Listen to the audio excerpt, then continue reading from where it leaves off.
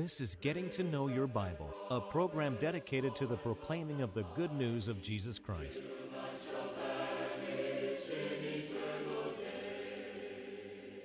Here's Billy Lambert. Now, on Getting to Know Your Bible, we offer a free Bible correspondence course. I emphasize the course is free, and we want you to know more about the course and how you can receive it. So we're going to pause now for just a moment. To help you in your study of the Bible, we want to send you this Bible correspondence course. This course is non-denominational. It's based on the Bible. It's conducted by mail, and it's free. To receive this course, write to Getting to Know Your Bible, P.O. Box 314, Summerdale, Alabama 36580, or call toll-free 1-877-711-5214.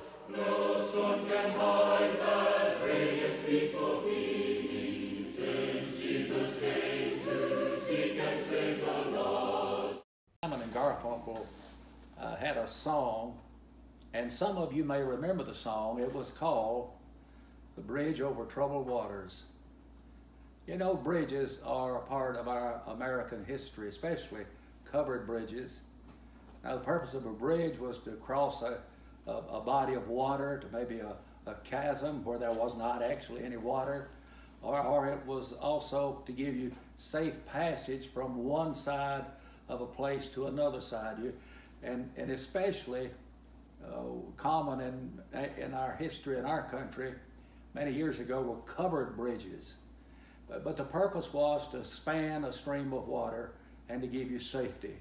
I'm thinking today about another bridge that spans from time into eternity. And Jesus Christ is the bridge over troubled waters. Well, why do we need a bridge anyway? What's the reason that we need a bridge over troubled waters? Because there is a divide between God and man, and that divide is created because of man's sin, according to Isaiah 59, verse 1 and verse 2.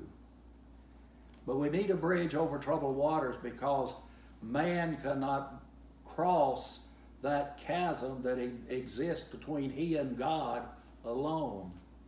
Jeremiah even said this in Jeremiah chapter 10, it's not in man that walks to direct his steps. And another reason that we need a bridge over these troubled waters that takes us from earth to heaven is because we're not going to stay here forever. Even Solomon put it like this in the 12th chapter of Ecclesiastes, that man goes to his long home and the mourners go about the streets. And you know what? People are still dying and mourners are still going about the streets. But I want you to think about this for just a few minutes.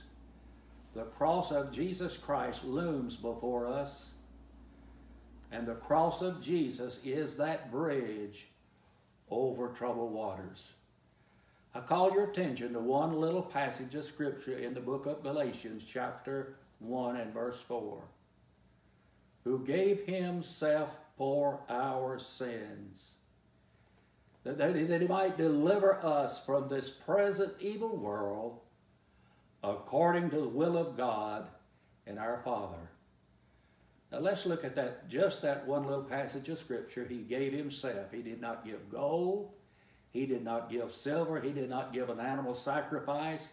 He did not give us a moral code. He did not give us some political scheme, but rather Jesus Christ gave himself.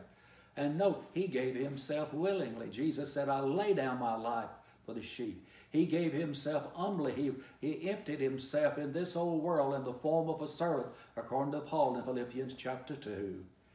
And he emptied himself silently.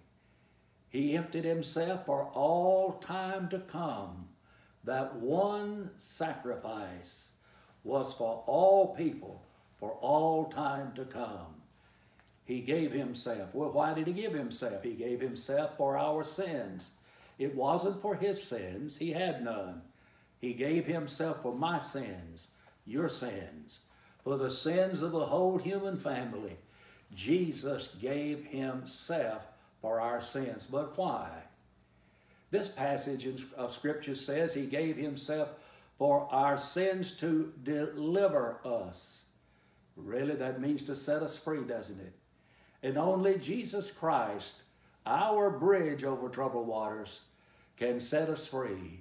He can deliver you from a bad habit. He can deliver you from some unchristian attitudes. I have known of those who call themselves Christians to have attitudes that were otherwise than Christian. He can deliver you from the darkness of sin. He can deliver you from the crippling doctrines of men. He can deliver you from sin and the shackles of sin. Jesus is the only one who can deliver you. And he gave himself for our sins that he might deliver us from this present evil world. He came to deliver us from the sin that we live in. This old world is not our home. You see, we're just passing through. And while we live here, we are soldiers of Jesus Christ, and we're in rebel territory. We're in the devil's territory. That's why the Bible says, love not the world, neither the things that are in the world. He came to deliver us from this present evil world, and he did it according to the will of God. And it was God's will that Jesus came into this world. It wasn't the will of man, it was God's will that sent him. In John 4:34, Jesus said, I came down from heaven not to do my own will, but the will of him that sent me. And Jesus came because of God's will that he come. And he came for the reason of dying for the whole family, the whole human family, the whole human race. He tasted of death, we're told in Hebrews 2, verse 9. For how many people? He tasted of death for every man. You know what that really means? That means he died for you. He died for me. Because of the great love of God. He came into this world, and it was God's will that he die upon the cross. And God's will that he be the offering for sin.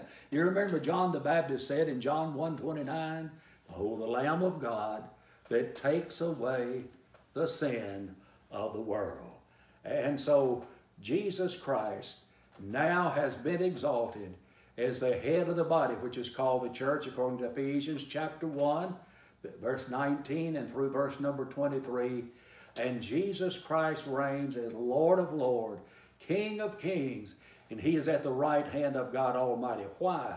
Because it was God's will that he died on the cross, be raised from the dead, and it was by God's power that he was raised from the dead. And only the cross of Jesus Christ, only the blood that was shed upon that cross to take us from this old world to heaven above. There is no other way except by Jesus. In John 14 and 16, Jesus said, I am the way, the truth, and the life. No man cometh unto the Father but by me. That's the only way. And we have to do it God's way. Men want to have it their way, but God wants us to follow his will. Not my will, but God's will. And God's will is that I believe on his Son, that I be willing to repent of my sins, that I confess my faith in the Lord Jesus Christ, and it is the will of God that I am to be immersed in water, come in contact by faith with the blood of Jesus that washes us and cleanses us of our sins. Jesus said, he that believeth and is baptized shall be saved. Friends, let's cross that bridge over troubled waters, take advantage of the cross of the Lord Jesus Christ. Thank you. God bless you. We want to help you as much as possible in your search for a personal relationship with God. You can now easily access our free Bible correspondence course online at gettingtoknowyourbible.com. If there's any way we can help you grow closer to God, please email us at gettingtoknowyourbible@yahoo.com or call us anytime at 1-877 711 5214.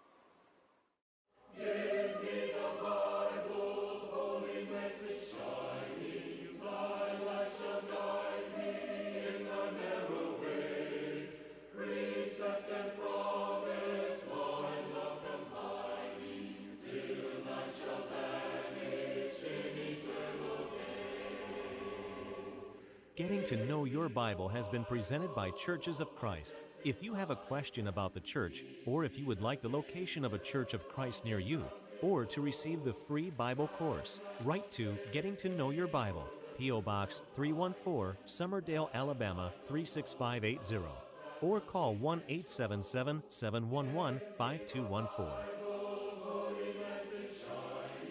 Join us next time for Getting to Know Your Bible.